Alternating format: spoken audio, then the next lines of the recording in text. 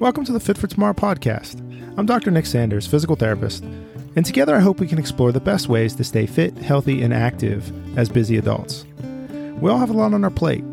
So what is the most efficient way to exercise, eat, sleep, and train in order to continue to do the activities we love well into our future? I hope you enjoy this week's episode. Today we're talking with Kara Barton.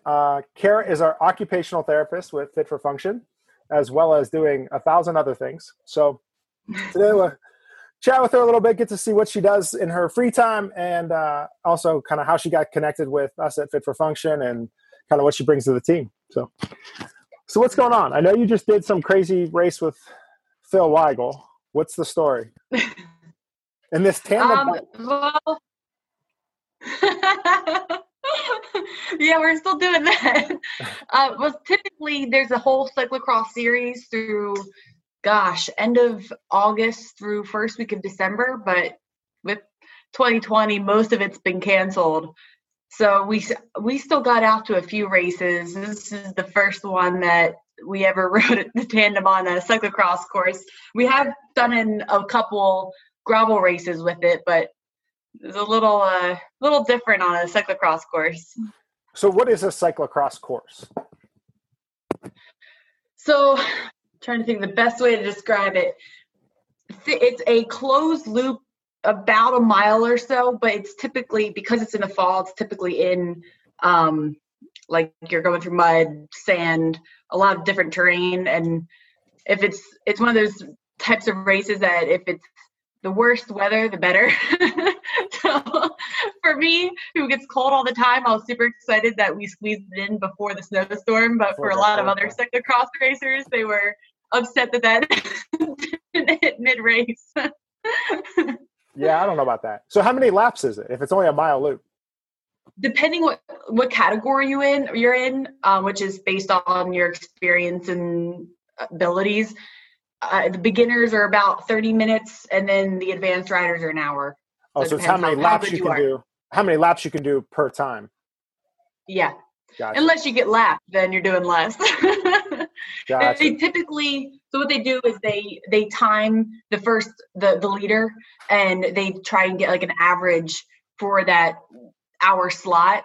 And so once they usually have like 8 laps to go or so, they'll have number cards going down, so then you can actually start strategizing, because you're not going to start sprinting until you have 1 or 2 laps to go.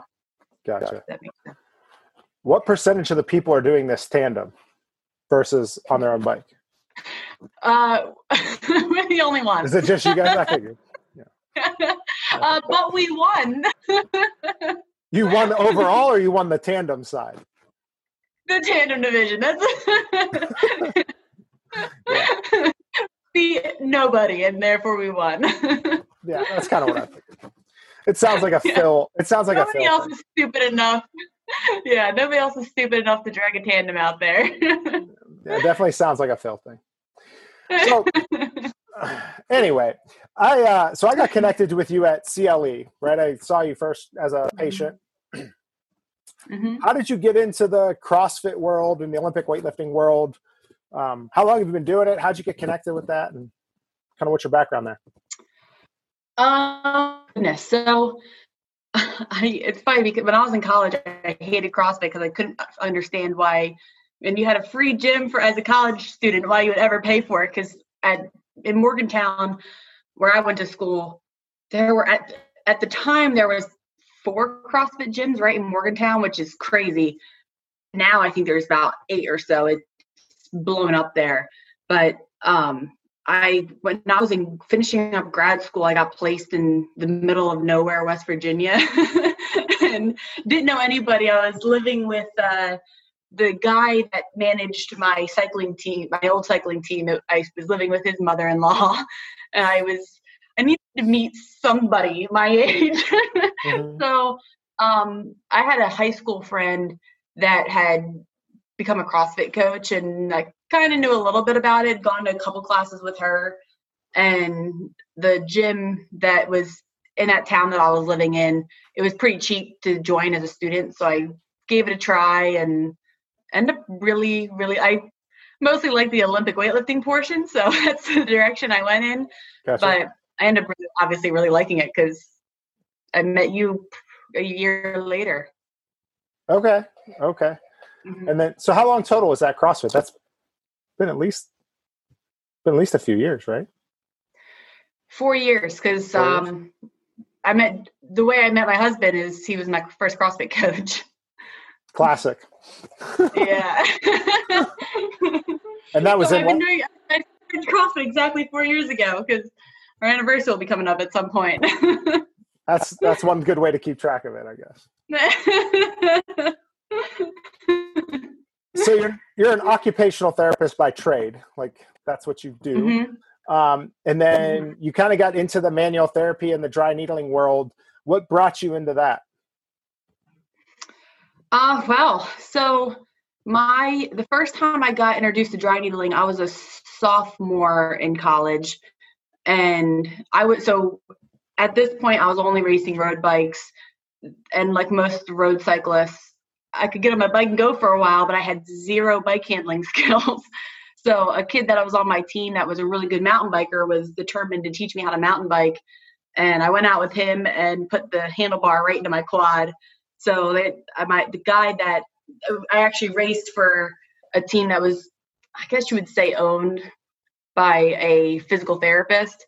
Mm-hmm. And because he owned the team and was my cycling coach, he was like, we're going to do dry needling. And I was like, oh, okay. Whatever you say, I guess I'm going to agree to. So, but I was definitely afraid of needles. So we would sit there and barter on. You still kind of are, right?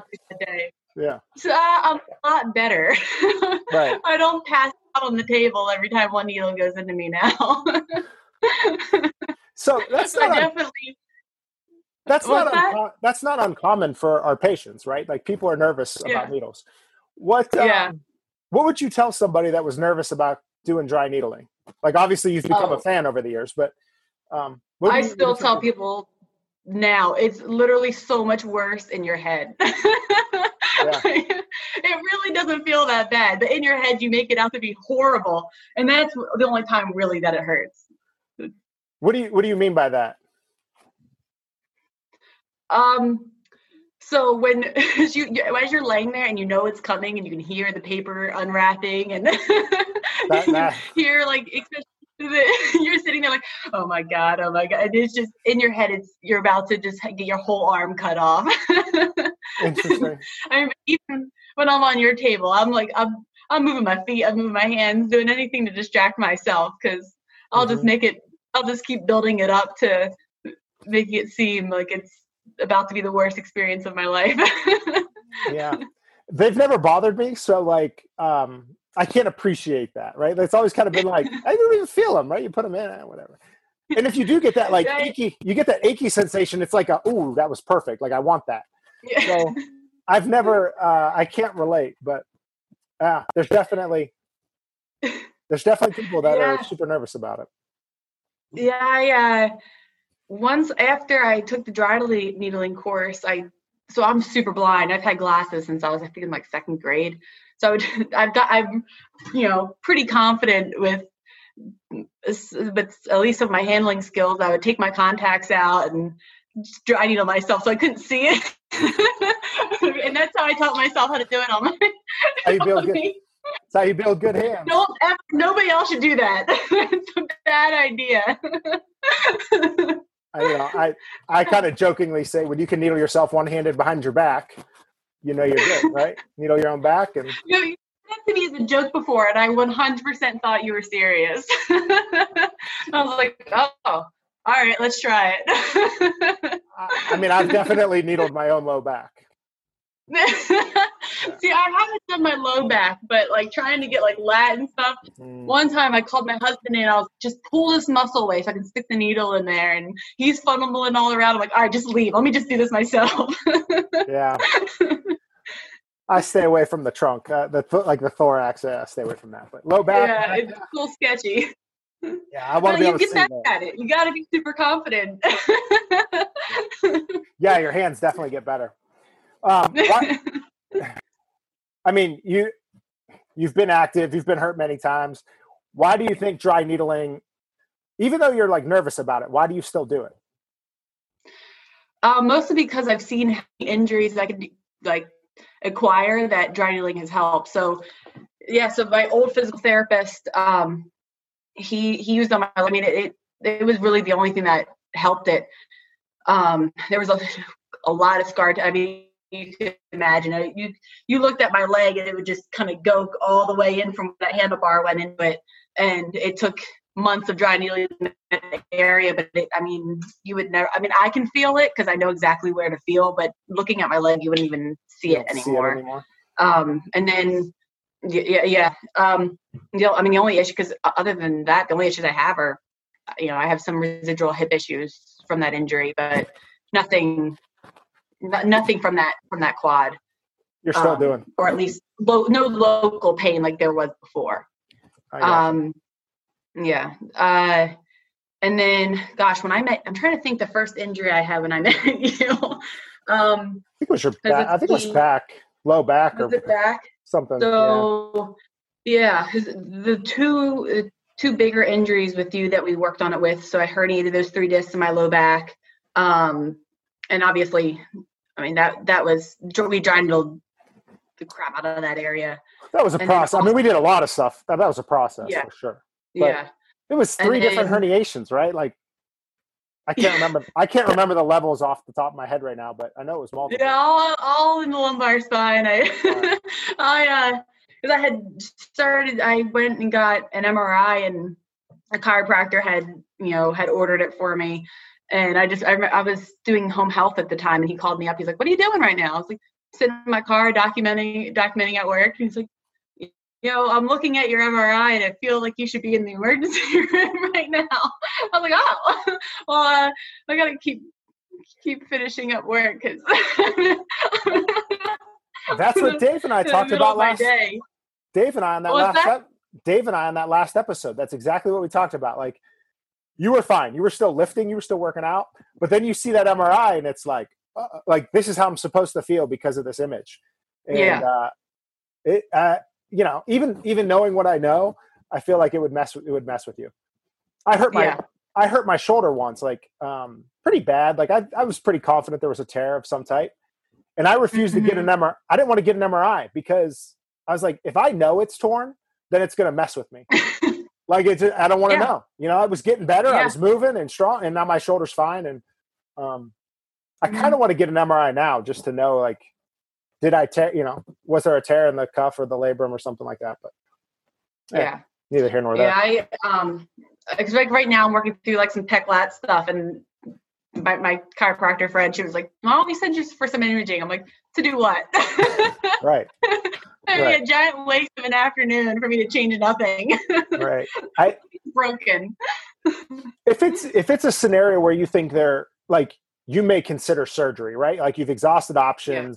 Yeah. It may be a surgical scenario. Then I think imaging makes a lot of sense, right? Or something's not responding the way you expect, right? Like this thing should be changing by now. It hasn't changed. Let's see what's going on, right? That makes sense to me. But to like start with an MRI, like right out the gate, no. If you think you can rehab it, nobody. And there's been slow and steady progress. So as long as there's slow, like even if it's slow, as long as there is progress, that's fine by me. Right, exactly, right. As long as it's heading the right way, right? And some things take roads, but most insurance companies require it. Yeah, they require that 6 visits or whatever before you can get an MRI. The problem there is the doc tells the patient, hey, you have to do your 6 visits just to get the MRI.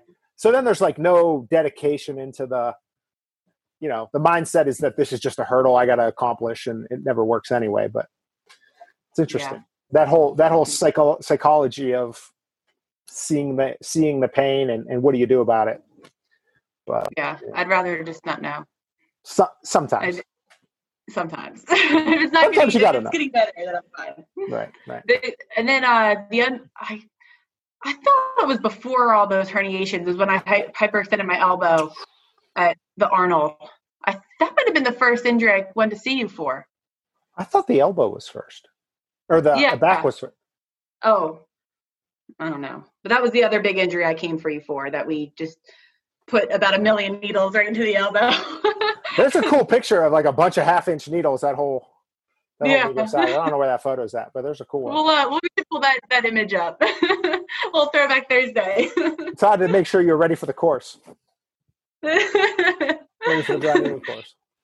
Yeah, that's probably the scariest part about the dry needling course. If you're afraid of needles, then I was very, very fortunate. My first, because I did the course twice. The first course I had, the one guy in my group of 3 had already done a dry needling course before. So I got this, whatever. So me and the other girl were very fortunate because both of us were a little afraid of needles. And he was already pretty decent. You have 3 people who's never needled before being like, oh, here we go. Choose your seat wisely. Yeah, exactly. Choose your seat wisely. It's the one, when you're in college, you always try and sit in the back of the room. And after college, you're always trying to pick the front seats. The right seats.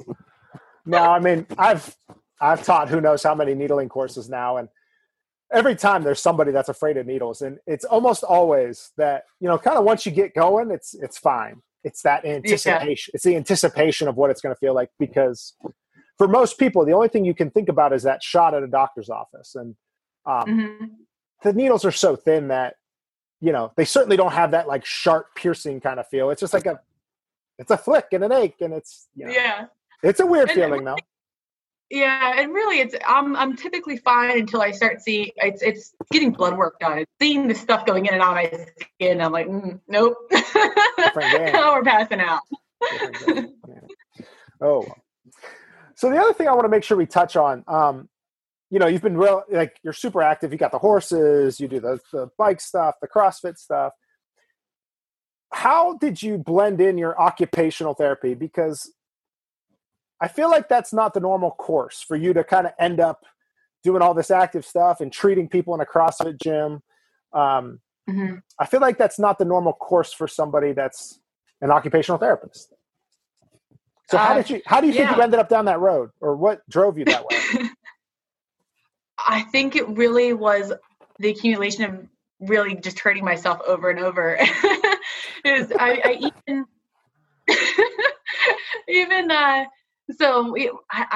Gosh, I don't even know if I had started, because I went into, when I applied to WVU, I went in with the notion that I was going to go to OT school. So I was a human performance and health major. I did that for 3 years before I went into grad school and stayed at WVU for grad school. And I'm trying to think which year it was, maybe my sophomore or junior year, that I was at that PT's office, and every single person has to fill out that same questionnaire of, can you squat? Can you, pick your groceries up? And it's just very daily task where you're sitting there like, yeah, I can do this. I can do this. But I just remember sitting at the end of this questionnaire, like, should I not be at the physical therapy office? I could do all these things, but in reality, I couldn't actually do the things that matter to me because, I couldn't train at the level that I wanted to. I wasn't obviously competing because I was injured. And even before that, so I went into WVU playing rugby, got super hurt doing that. So I decided to play a non-contact sport of cycling, and I found ways to hurt myself doing that too. I don't know a cyclist that hasn't had contact. Yeah, I know. Everybody falls. Yeah. I remember my first cycling concussion. I called my dad. He's like, "Oh God." Yeah. I was like, I don't know. Maybe the piano. I'll find a way to just fall off the piano bench. You'll get carpal tunnel. Yeah. Yeah. Exactly. Yeah. But that was probably that stuck with me all through OT school. Because with OT, the biggest driving force is, can the person get dressed? Can the person use the bathroom? And even though, yes, I care about those things a great deal, if that person doesn't have any sort of motivation or drive to get out of bed in the morning, because they, especially I've worked in geriatrics most of my career, the amount of times I've had goals of just trying to get this person back to bingo or back to playing golf. So they want to get out of bed and get dressed, and is I think a huge hole that a lot of therapists don't actually hit. They see like, oh, they're dressed, they're good, they don't need therapy, but then what? Yeah. What are they going to do the rest of the other hours of the day that they're awake? I mean, in a large scale, that's a problem because the insurance companies don't cover that, right? So if you're going to play the insurance game and you say, hey, I want to get this person golfing, well, the insurance company's not going to pay for that because they don't care. They just need you to be able to get up and walk around the house, and they're trying to. So they're going to deny your coverage, and you're not going to get paid, and it's a mess. Which is why I love what we do. Being out of network, this person has a goal, we can work on it, and we don't have to change our decisions and modify things because the insurance company's telling us, no, that's not therapy based. It's crazy. And I mean, Med A is so much worse than Med B. It's like Med A, you have a patient who can't get out of bed and they're like, see him 8 times and they'll be better. It's like, what am I supposed to do? Okay. My favorites used to always be somebody come in with a total knee, right? They had a surgery that we know is going to be, however many visits, and they'd approve 3 visits at a time. You're like, come on, like, why do we got to do this every 3 visits and reapply for more? And it was it's a surgery. We know what's going to happen. It was a mess. The fact that the insurance company dictated your decision making, it never sat well with me. I was like, this doesn't make any sense. I hate Med A. I hate it so much. I'm very fortunate that I don't have to deal with that very often. Yeah. Well, we start blowing things up at CrossFit CLE here, and we can do more of this stuff, right? Exactly. Wow, that's awesome. That's awesome. All right. So you've been injured your fair number of times. How has that changed your training? Like, do you think about it different? Do you do prehab type things? Like, what do you change to try to stop hurting yourself? Gosh. Yeah. So, there's been a lot of change, and even as I've gotten older, I don't bounce back as well as I used to when I was in college. Sleep is, I look at that a lot more, and even on top of that, just trying to get to bed around the same time, waking up around the same time every day is a huge help. As well as the types of food I'm eating is a huge. I mean, you're just going to recover a lot better when you're actually eating your protein and your vegetables, and you're not getting a diet of beer and donuts as much as most people wish that was the case. And then while I'm actually at the gym, I definitely do much more of a warm up, and usually my warm up also includes some sort of like prehab of what area, because just because I am competing in things, there's always something that is a little tweaky, a little achy. So right now, my every time I'm going to the gym, I'm doing something for like pec and lat and some shoulder stability, because that's my weakness right now. And I'm sure probably in a few months it's going to go to my hips, and it's always going to be moving. But then the other big thing is cooling down after I'm working out, because that's something I never used to do, and that creeps up on you significantly. Yeah. When you said, because I'm competing, there's always something bothering me, what do you mean by that? Because I think that's an important delineation there. Oh yeah.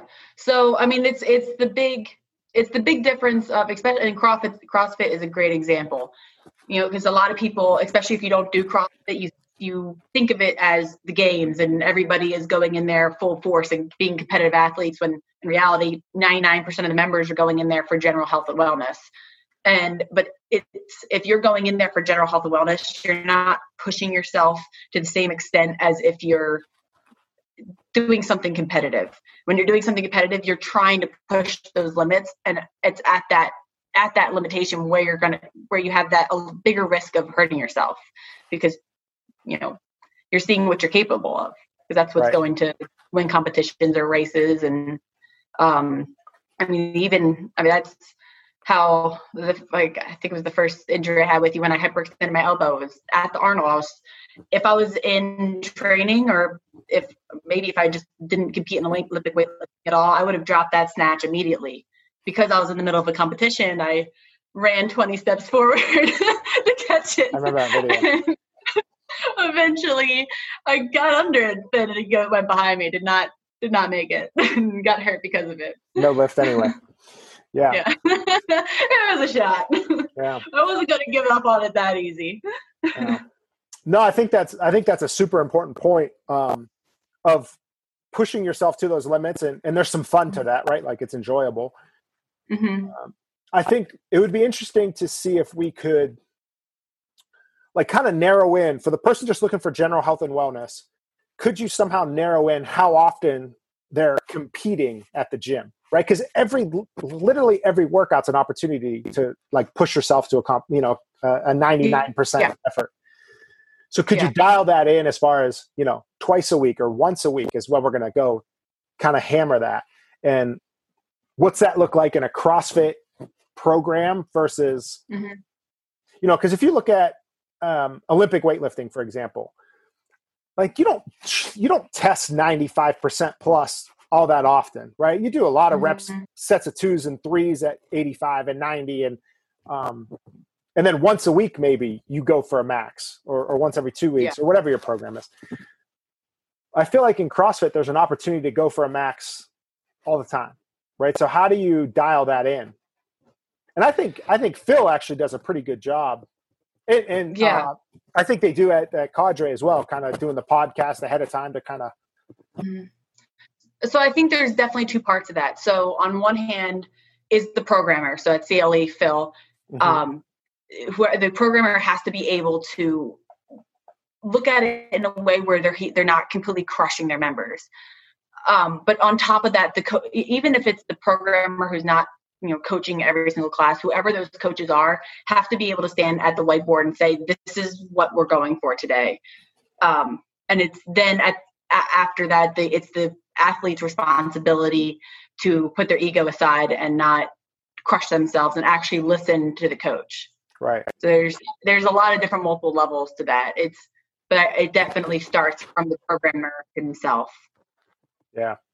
I've unfortunately heard that from a few people of, and even myself. Gosh, because I've moved around a lot.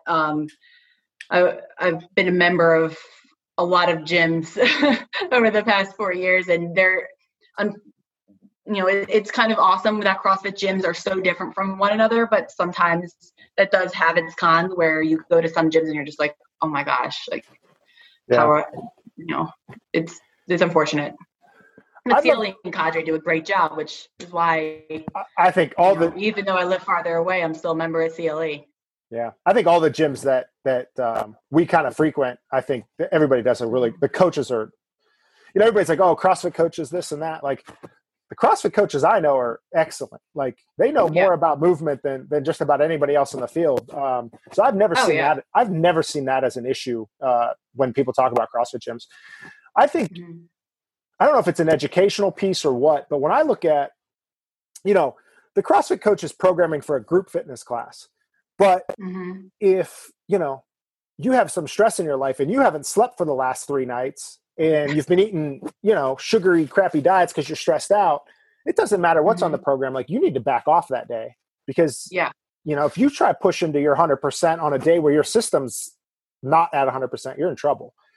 So I think there's got to be some ownership on the athlete side, and whether that's an educational piece or an ego piece or whatever. But there's no way a coach can program for a group class and know that you traveled this week, or you've been up till 2 a.m. with work or whatever it is, because I think most of the injuries I see have very little to do with technique. Like, occasionally, I think most of them are just fatigue based. Nervous system shuts down, and now you can't stabilize. And it's a lot of I see it a lot with especially those athletes who maybe just got out of college or still in college, and they're trying to push themselves it's either the college age where they're trying to push themselves like they did in high school, or just out of college and they're trying to push themselves the way they were as college athletes. And there's just so much more demand in terms of now they have work and responsibility and that keeps going. You can take that every age category. Yeah. And I don't really race road bikes anymore. And whenever somebody asks why, it's like, well, I think my boss would frown upon it if I just skipped work and went for a bike ride like I used to do in college. It just doesn't work out that way. Yeah.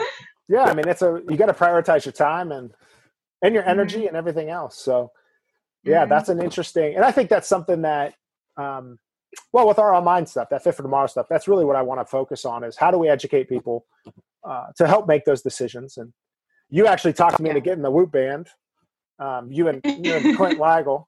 But it's kind of cool to have that data, right? You can kind of see heart rate variability and, whatever their calculation is on an algorithm kind of gives you that idea if you're ready.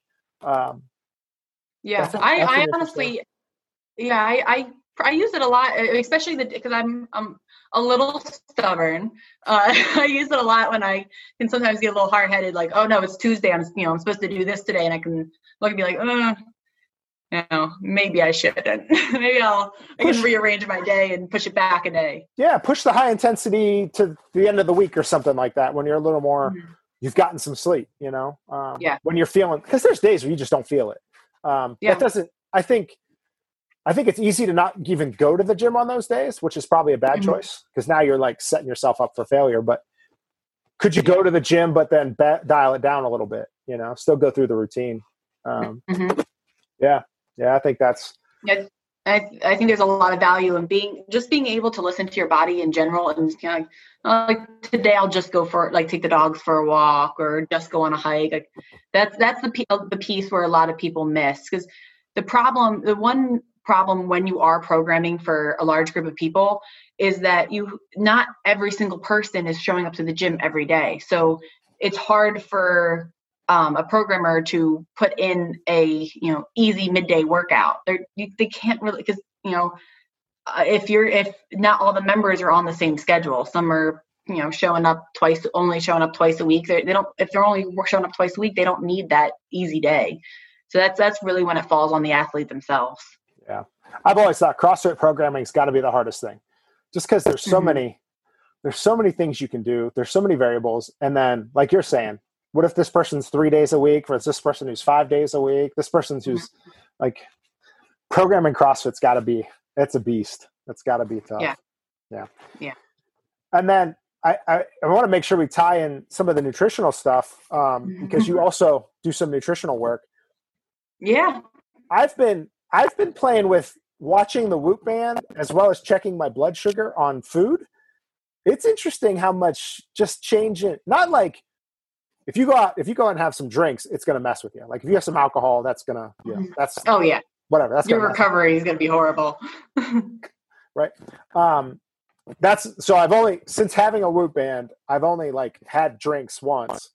And I woke up feeling like crap that morning, and I looked at my phone, and my Whoop band told me that I was supposed to be feeling like crap.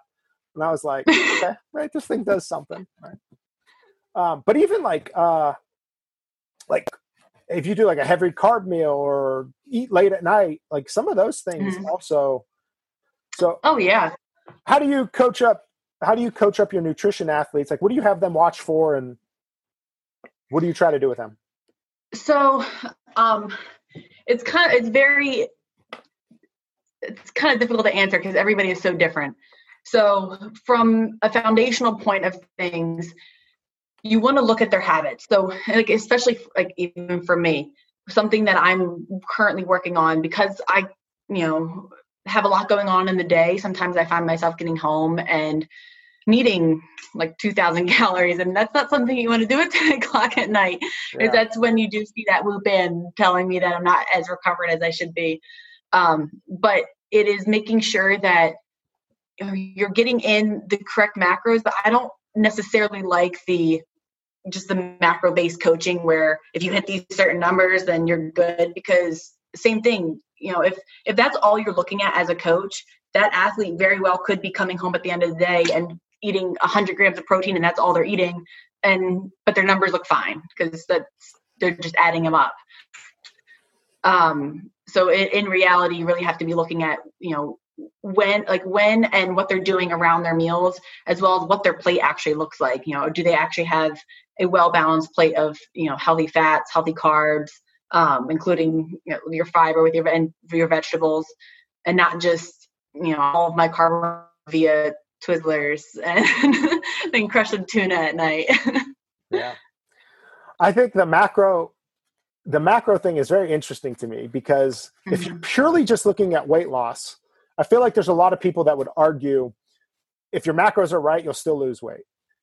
And that's not my area of expertise, but yeah, there's so much more than just weight loss to what you're eating and how you're feeling. Yeah. If you're in a caloric deficit, you're going to lose weight. The problem is one, are you going to feel like complete horse poop in the process? Yeah. And just having like absolutely zero energy. But also it's the sustainability of, once that weight's off, if your habits were horrible getting there, the chances of it coming right back on, you end up just wasting your time and setting yourself up for failure, because chances are you've, probably increased your intensity of working out or didn't change anything at all. So there's so many factors that come into play there. Yeah.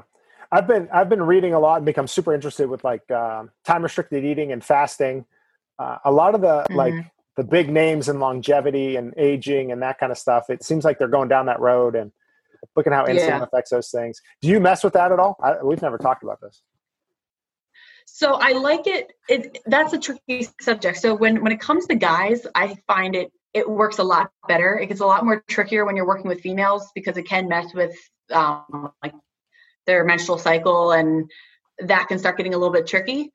Are you talking about fasting or like time restricted? Like where you're like taking I guess it depends how long your time restricted is. How long are you not eating for? I'm just kind of reading about it really. But I mean, you see 12 hours, so like 12-hour window, 11-hour window of food. I've seen 16. Yeah. So yeah, it's like one, maybe two meals a day. And then, and then a lot of these guys are talking about doing like 3 days of, water plus some supplement kind of fasting. I think Phil did like 4 days a week ago, which Phil did? Shut up. Yeah. Just for fun. You want to talk about mental toughness, Phil? I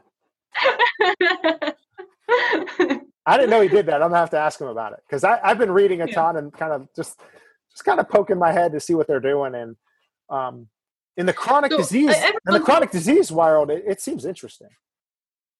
Every once in a while, I'll do a day or so because before I had tried it, most people had told me that they feel this like clarity and, increased energy, which I was like, all right, let me give this a try. Every time I've done a 24-hour fast, I felt like horrible. Can't concentrate whatsoever. I don't see a world where it's going to feel good, but.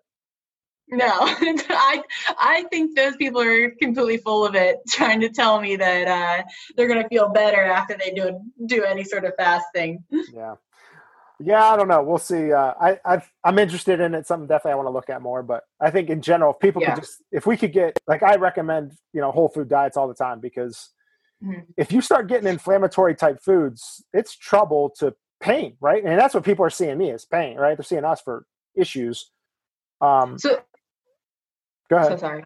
No, but I guess to touch on that is something that I don't like are the people that eat every 3 hours. Because that's what they're told to do, and that's what they've heard is work, because they have to, fire the metabolism up. That's something I don't particularly like, because most of the times people end up eating when they're not even hungry, and they lose all sorts of ability to actually listen to their body and any sort of hunger cues.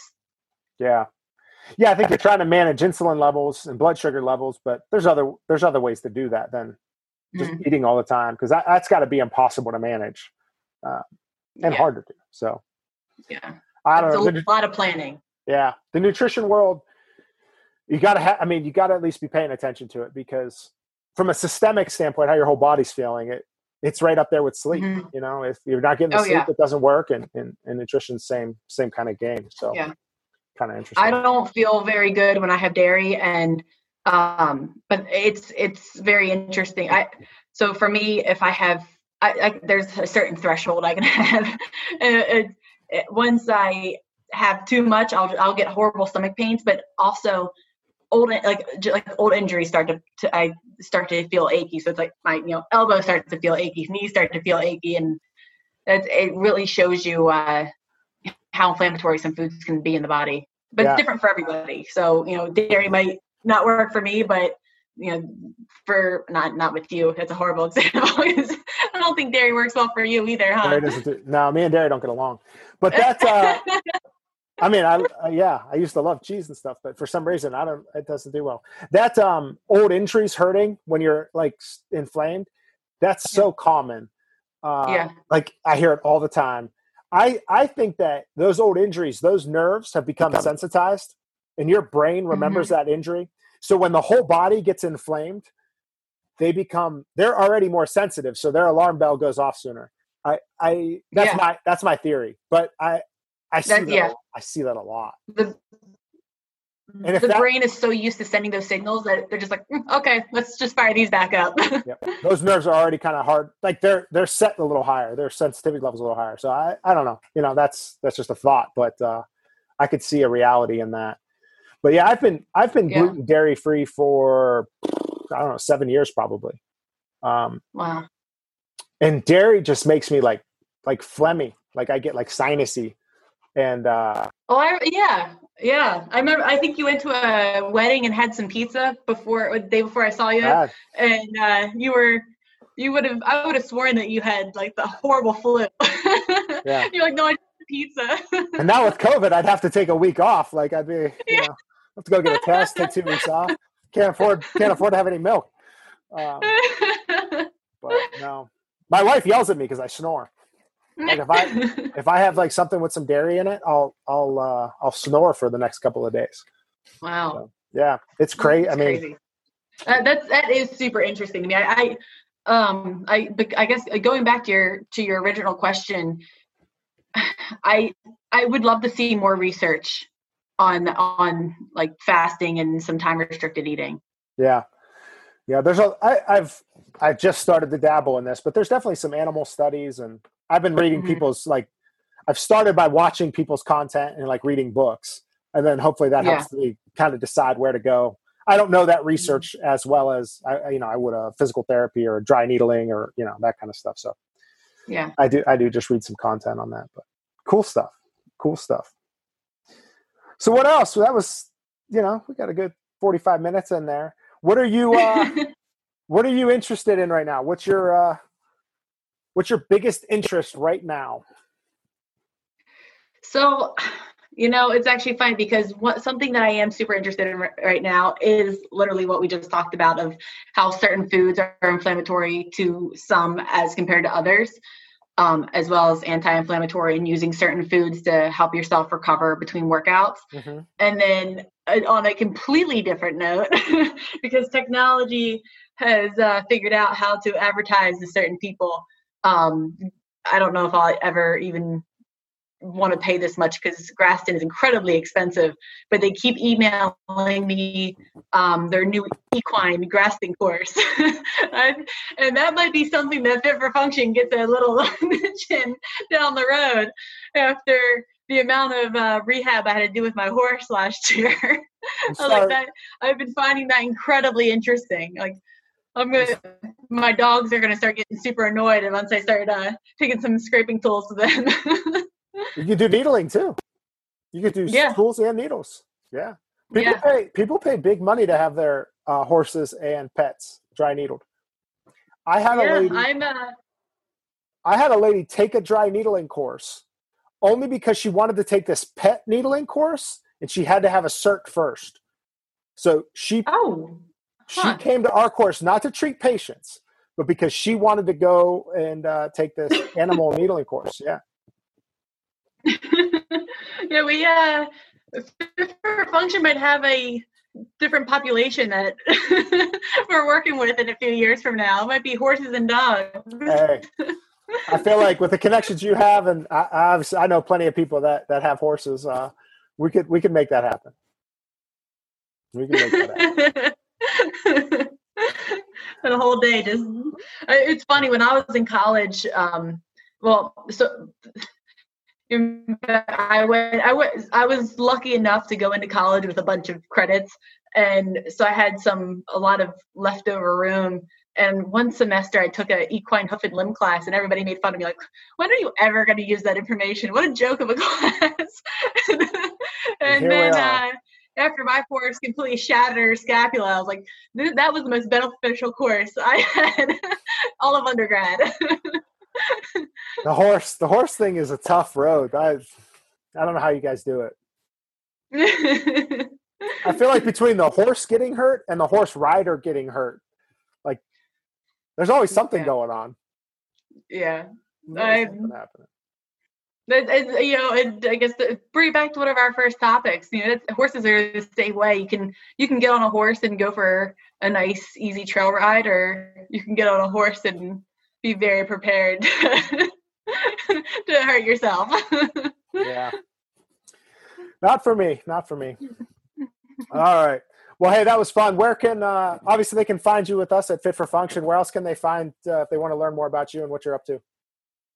So yes, Fit for Function. And then they can find more about nutrition at opnnutrition.com for occupational performance nutrition. Perfect. All sorts of awesome information. More food. And you put out a lot of content on Instagram and stuff as well through that. So definitely check that out. Instagram, Facebook. And you can subscribe to get our notifications, because we always have some new blogs going up as well, just on some nice topics. Awesome. All right, Kara, this was fun. I'll talk to you again. This was fun. Yeah, we'll do it again. All right, sounds good. All right, we'll see you. Bye. Thank you for enjoying the Fit for Tomorrow podcast. I hope you're able to pick up a few things to help you live and move better. We'd really appreciate a like, share, review, or follow in order to help us continue to grow this podcast and help more people like you looking to feel and move better as active adults. Thanks again. We'll see you on the next episode.